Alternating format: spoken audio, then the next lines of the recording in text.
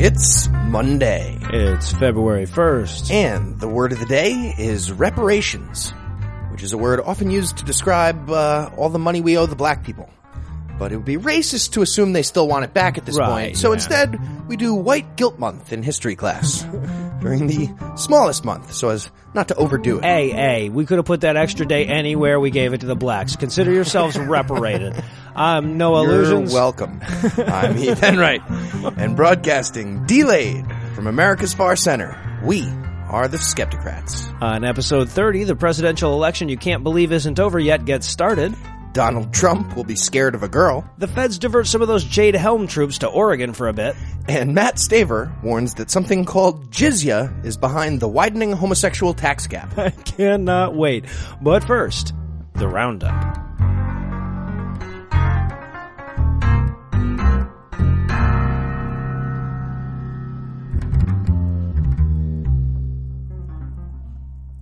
In their second presidential election of January, Marshall Island residents ousted President Kasten Nemra in a vote of no confidence that came less than 3 weeks into his administration. That's awfully little confidence. Pretty quick. He was replaced later in the week by Hilda Hain, the first woman to serve as that nation's president. So the good news is that somebody's presidential election process might be more fucked up than ours, but the bad news is that we're being beaten on social progress milestones by Micronesia now, guys. Holy fuck. The Campbell-Ewald advertising agency fired CEO Jim Palmer last week after a news report published a recent email he sent inviting employees to a so-called ghetto day, which was to include black people, malt liquor, drugs, and prostitutes. This should give him plenty of free time to focus exclusively on running Donald Trump's campaign. I mean, you just take out the name and it sounds like a great time, you know? And in Planet 9 from Outer Space news tonight, I know that you've already heard about the possible ninth planet thing, but I was dying to use the Ed Wood joke, so there you go. Got that one out of my system. In sports cheating that does not involve Bill Belichick news. According to a recent report from BBC BuzzFeed, an investigation into suspicious betting patterns on professional tennis matches indicates a decent amount of match fixing may have occurred in recent years. It's either that or the owners of some untraceable Russian bank accounts were magical tennis oracles. It's one or the other. I bet nobody accuses Belichick of underinflating the ball. I bet they say he did it just right in this AFC Championship game. Facebook announced a new policy that would ban private person-to-person gun sales via their services. Many advocates for more restrictive gun laws applauded the move, while the rest of us were still sitting there saying, holy fuck, you could buy guns on Facebook? I was not aware of that. What the fuck is wrong with this country? In spite news, I love this story. As a protest against annoying censorship programs, filmmaker Charlie Lynn submitted a 10-hour documentary to the British Board of Film Classification just to make them watch it. The title was Paint Drying. But not to be rattled, the board described it as, quote, a film showing paint drying on a wall. It contains no material likely to offend or harm, end quote. It was rated appropriate for ages 4 and up, and also the God Awful Movies podcast. Yeah. We'll have a Patreon goal. Like, if you get us to this much, then we'll watch this fucking thing. It'll be better than those goddamn What Would Jesus Do movies. An estimated 500,000 Italians took to the street in Rome to protest pending legislation that would extend full legal recognition to same-sex marriages. While the Italian government is stopping short of letting the gay people use the M word, they are giving civil unions all the same rights and privileges. So, for the record, yes, the bigots would still be equally pissed if we just called it something else. Ivory Coast ex-president Laurent Gbagbo pleaded not guilty to charges of crimes against humanity and recently began his trial. Apparently some people plead not guilty to that. And he's very adamant that he did not carry out an elaborate campaign of murder, rape, and persecution. Oh, that was some other guy. Yes, must have been somebody else. Mistaken identity. If he manages to beat that, trumped up Holocausting rap, I think he's got a family sitcom in his future. So we'll need 30 seconds on the clock. Oh, wrong show. My bad. Wrong show. Donald Trump managed to tick Belgians off of the increasingly short list of people he hasn't directly insulted in his 2016 bid for the White House. Residents of Brussels responded with outrage after he described their city as a hellhole. Americans sought to allay their concerns by pointing out that that's the nicest thing he's ever said about anywhere. It's like a common Yelp review from this guy. And finally tonight, according to Sweden, Syria can't crash on their couch anymore. Also, they need to stop eating all the peanut butter. Right, And bring yeah. a drink if they're going to be thirsty. Especially, I mean, or don't eat the peanut butter and you won't be fucking thirsty. And despite that, the ongoing effort to fill the Mediterranean Sea with enough dead Syrians for the rest of the refugees to just walk over to Greece continues. And of course, we'll have more of this week's top stories coming up in headlines. But first, a quick break for the Duo Tribe.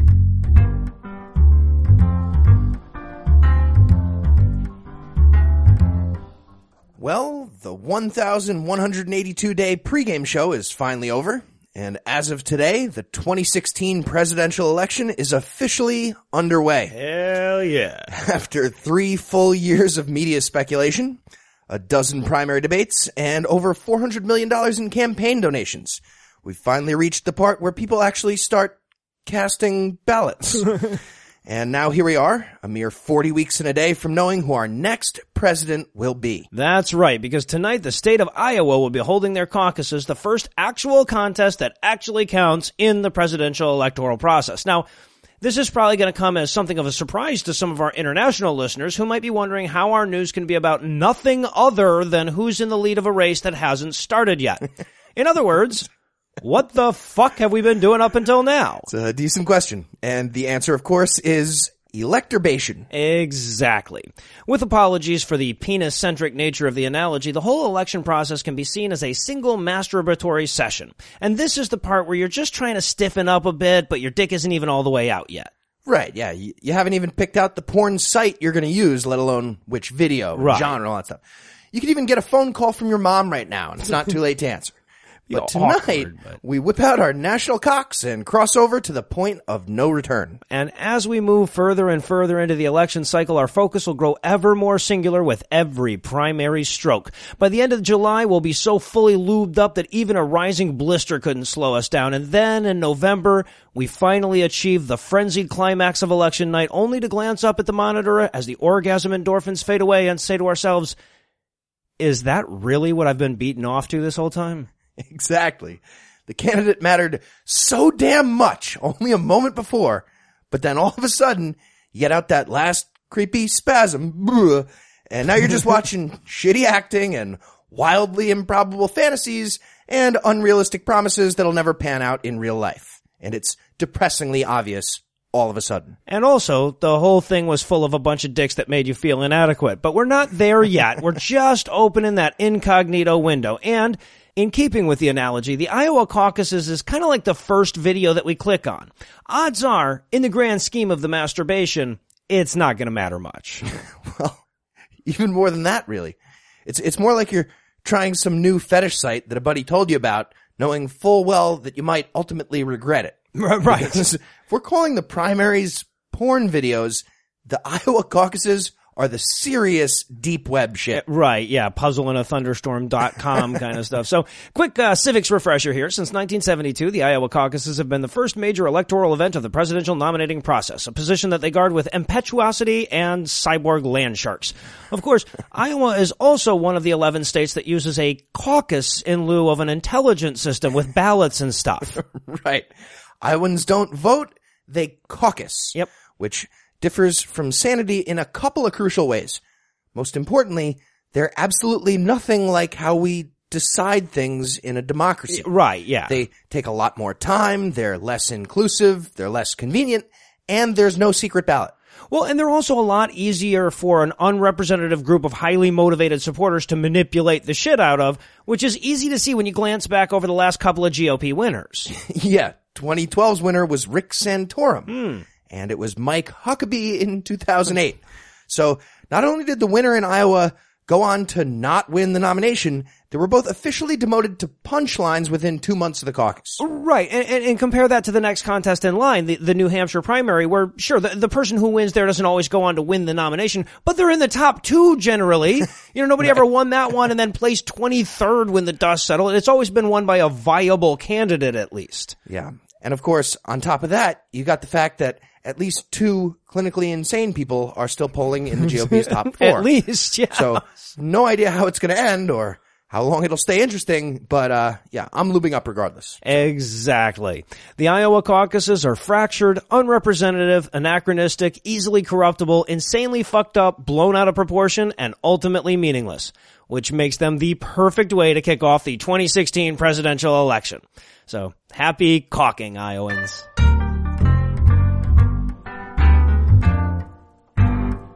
Joining me for headlines tonight is fellow Skepticrat and dedicated scholar of Christian cinema, Noah Illusions. Noah, before we start, quick question. Now that it's Oscar season, who's your pick this year? Well, what do you like? War Room got snubbed because of the whole black thing. I thought it was a shoo-in for the best full-grown adult competitively jump roping against 9-year-olds girls category. I'm surprised that it didn't at least get that. It's a competitive category, though. Yeah, right. So I guess I'm going to go with Spotlight, but only because War Room was religious, too, and it also felt like getting ass raped by a priest. So I'm staying true to my first pick. So before we get to our first headline, let's check in with Twitter, because they're a good, legitimate news source for important issues. Oh, of course, yeah. Trending this week was hashtag Kanye anal playlist. There's one of those important issues Kanye right there. Anal playlist. Would you like the player pass? Well, when it comes to Kanye and anal play, I only have one answer. I'll pass. So. All right, good. I'm going to pass too. Because honestly, I don't even really understand the game. I mean, are we just supposed to like assify his songs? I think so. Or is it the music you'd want to hear during butt sex with Kanye West? Doesn't matter.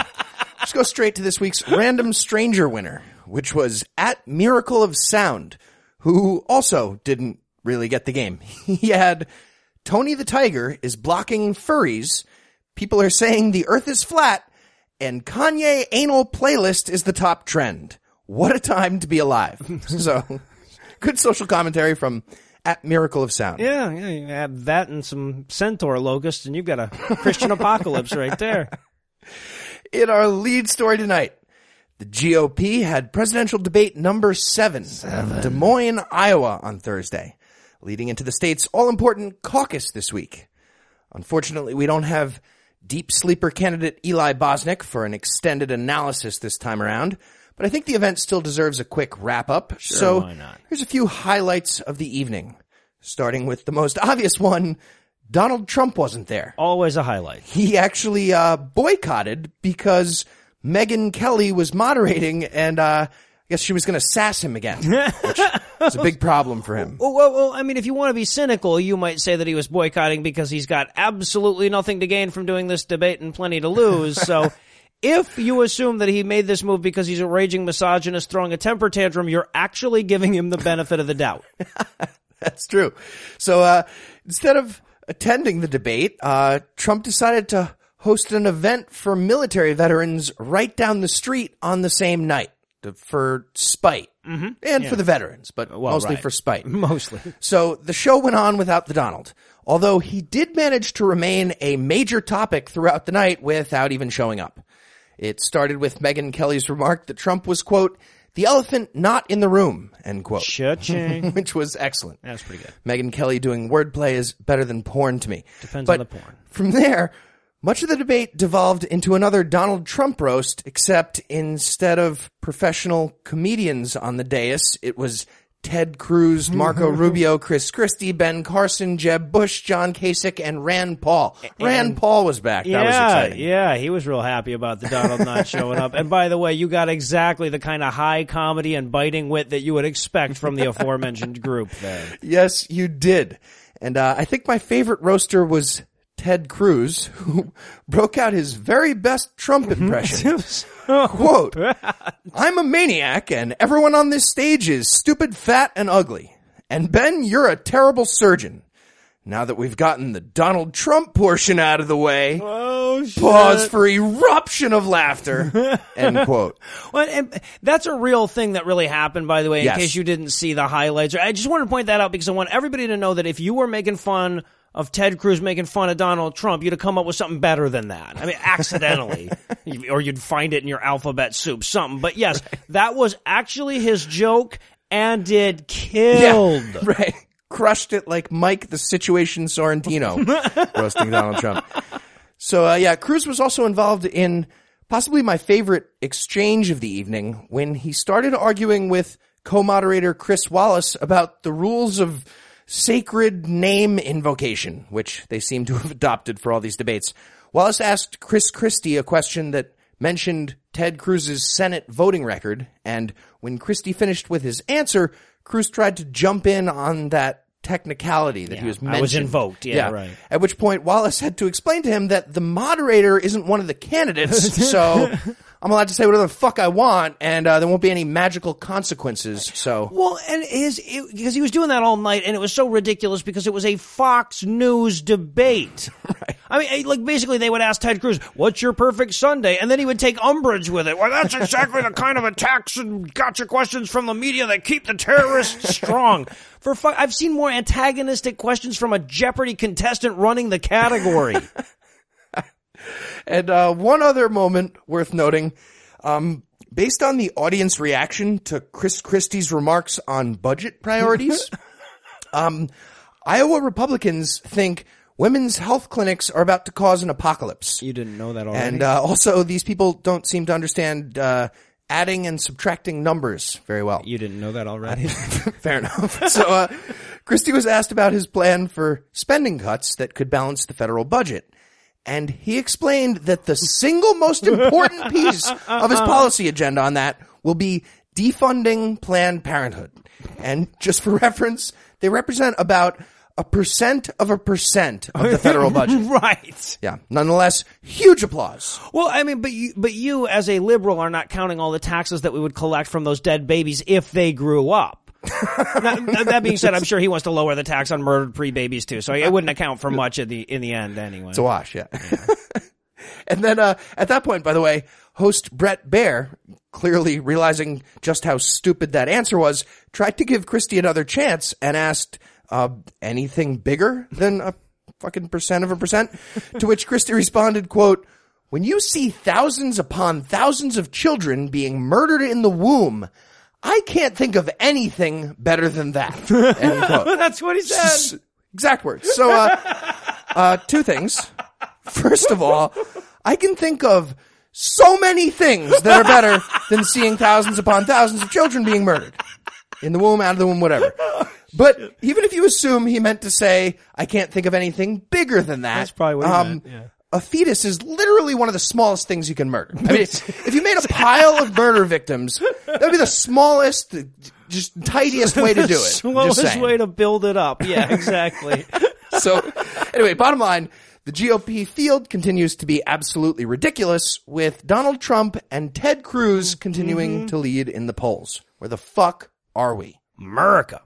And in Oregon fail news tonight, the accidental dildo collection drive in that birding station in southeast Oregon drew to a bloody pretty much close this week when the FBI moved in to arrest a resolute redneck militia that had been occupying an unguarded wildlife station since the beginning of the month. Yeah, and it wasn't bloody because of the dildos. As it turned out.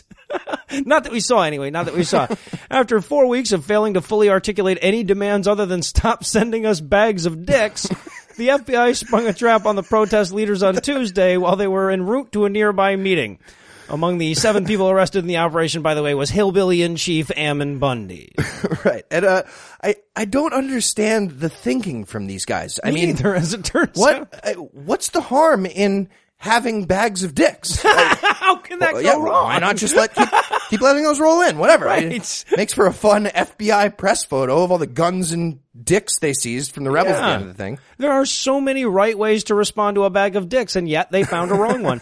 Now, from a standpoint of pure self-interest here, I am very disappointed by this news. I mean, we're talking about a bunch of rednecks who think conservation cameras are secret FBI bugs, who didn't think to bring their own snacks, and who didn't realize that uploading a video temper tantrum over the dildo thing was going to exacerbate the problem. Take us seriously.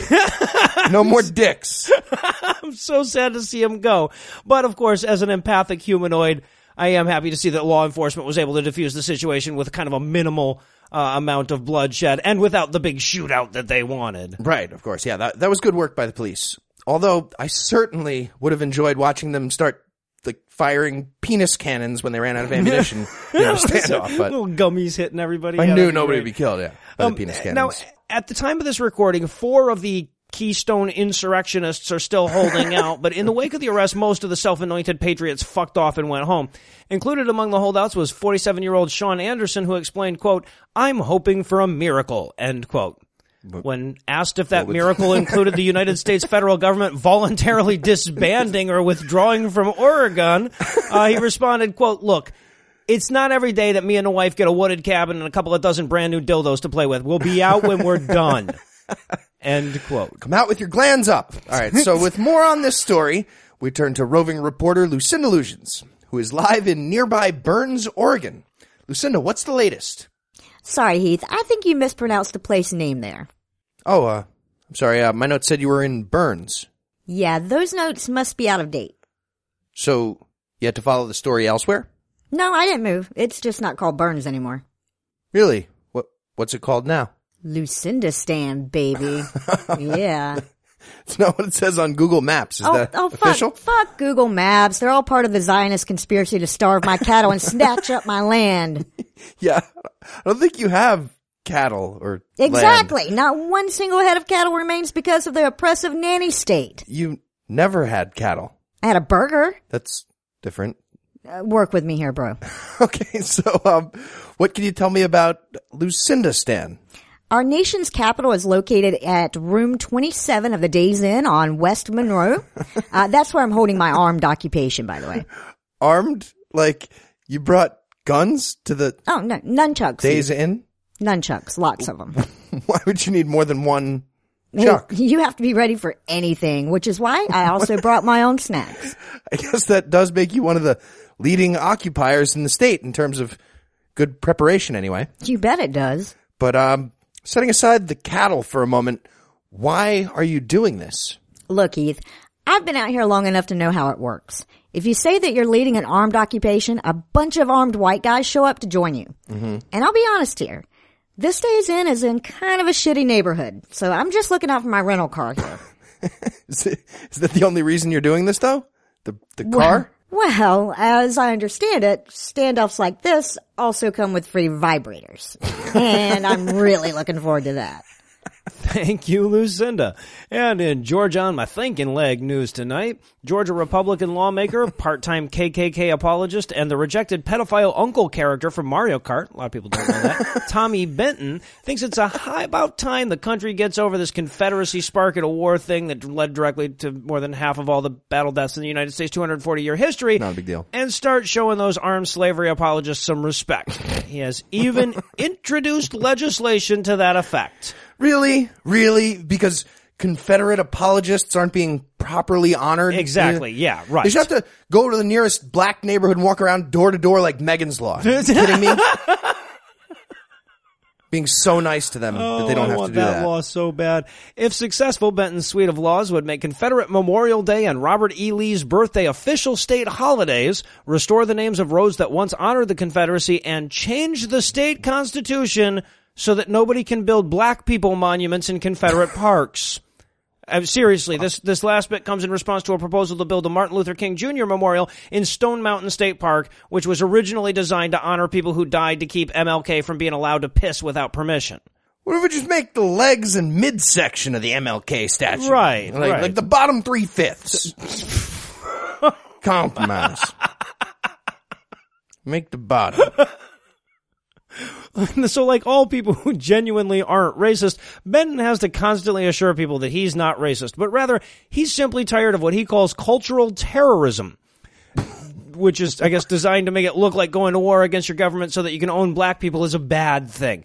In response to the proposed MLK memorial, he explained, quote, I refer to that more as cultural terrorism than anything. They're attacking us for no reason at all. We've not done anything to provoke them or anything else. Can't think of a single thing associated with the Confederacy that would provoke black people. Can I? And in Gomorrah Money, Gomorrah Problems news tonight. According to Kim Davis's homophobic attorney Matt Staver, the gays managed to impose a heterosexuality tax on America right under our noses. Oh, I was hoping it wouldn't be under the nose. Apparently they took a page out of the Muslim playbook for this one and created a sodomite version of something called the jizya tax. or a fee charged to non-Muslims. And yes, that's really what it's called. Jizya. Yep. Which is why Noah sent me a link with the caption, "Mountain of Sperm Jokes," when he found this story. Because mountains of sperm are also funny. Just like that. Well, and I also thought it would offset that mountain of fetuses joke from earlier. So we're doing like a miracle of life mountain range now. You know, they go side by side. It's like a theme. Today's show is brought to you by Mountains of Pre-Humans. So we're going to do eggs next. So here's the statement from Matt Staver during a recent radio appearance. Quote, "Deep in the Islamic tradition is jizya." Great deep. Start. Real deep. A tax which forces non-Muslims to pay an exorbitant fee for living within a Muslim state. End quote. Then he went on to complain about Christian businesses being sued for refusing gay customers, claiming, quote, "These fees and fines are in essence a tax on Christians who are living out their faith. In America, we should not fear paying a tax or fee to Muslims nor to homosexuals just because our faith is different from theirs." End quote. Well, I accidentally agree with him. Because yes, in America, one should definitely not fear paying taxes to Muslims or homosexuals. Not even gay Muslims have to do that. Are you fucking kidding me? Right. There's all the things that you could fear. That's like the one that should be at the bottom. Yes.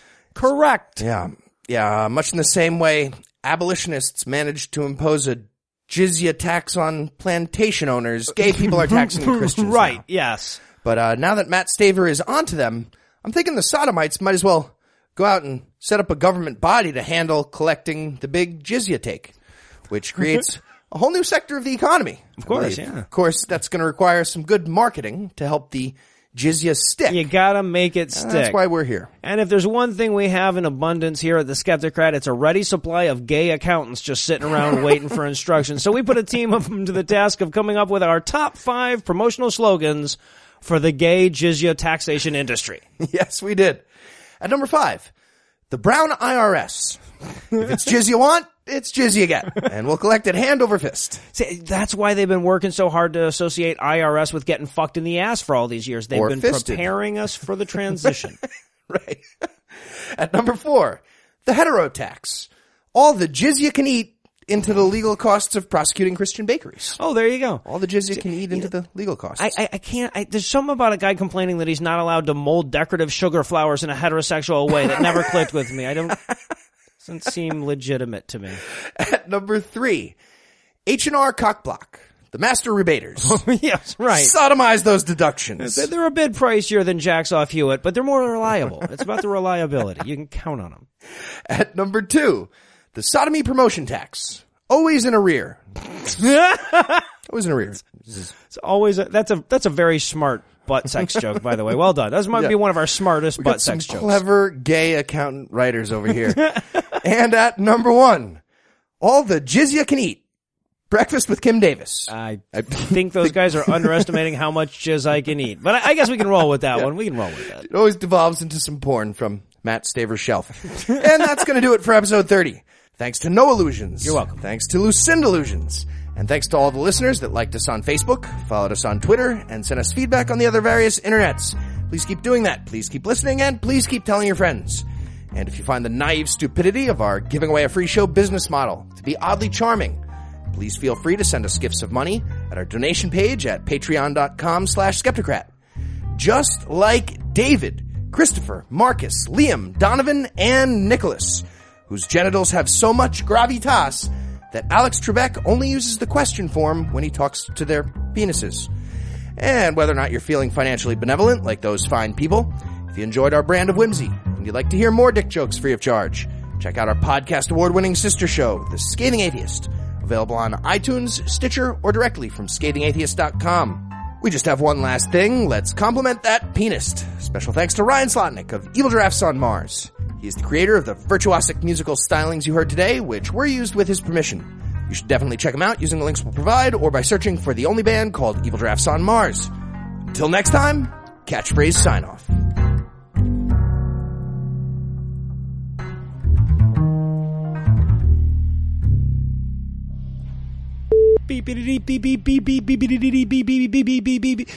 In their second presidential election. No, I don't want it.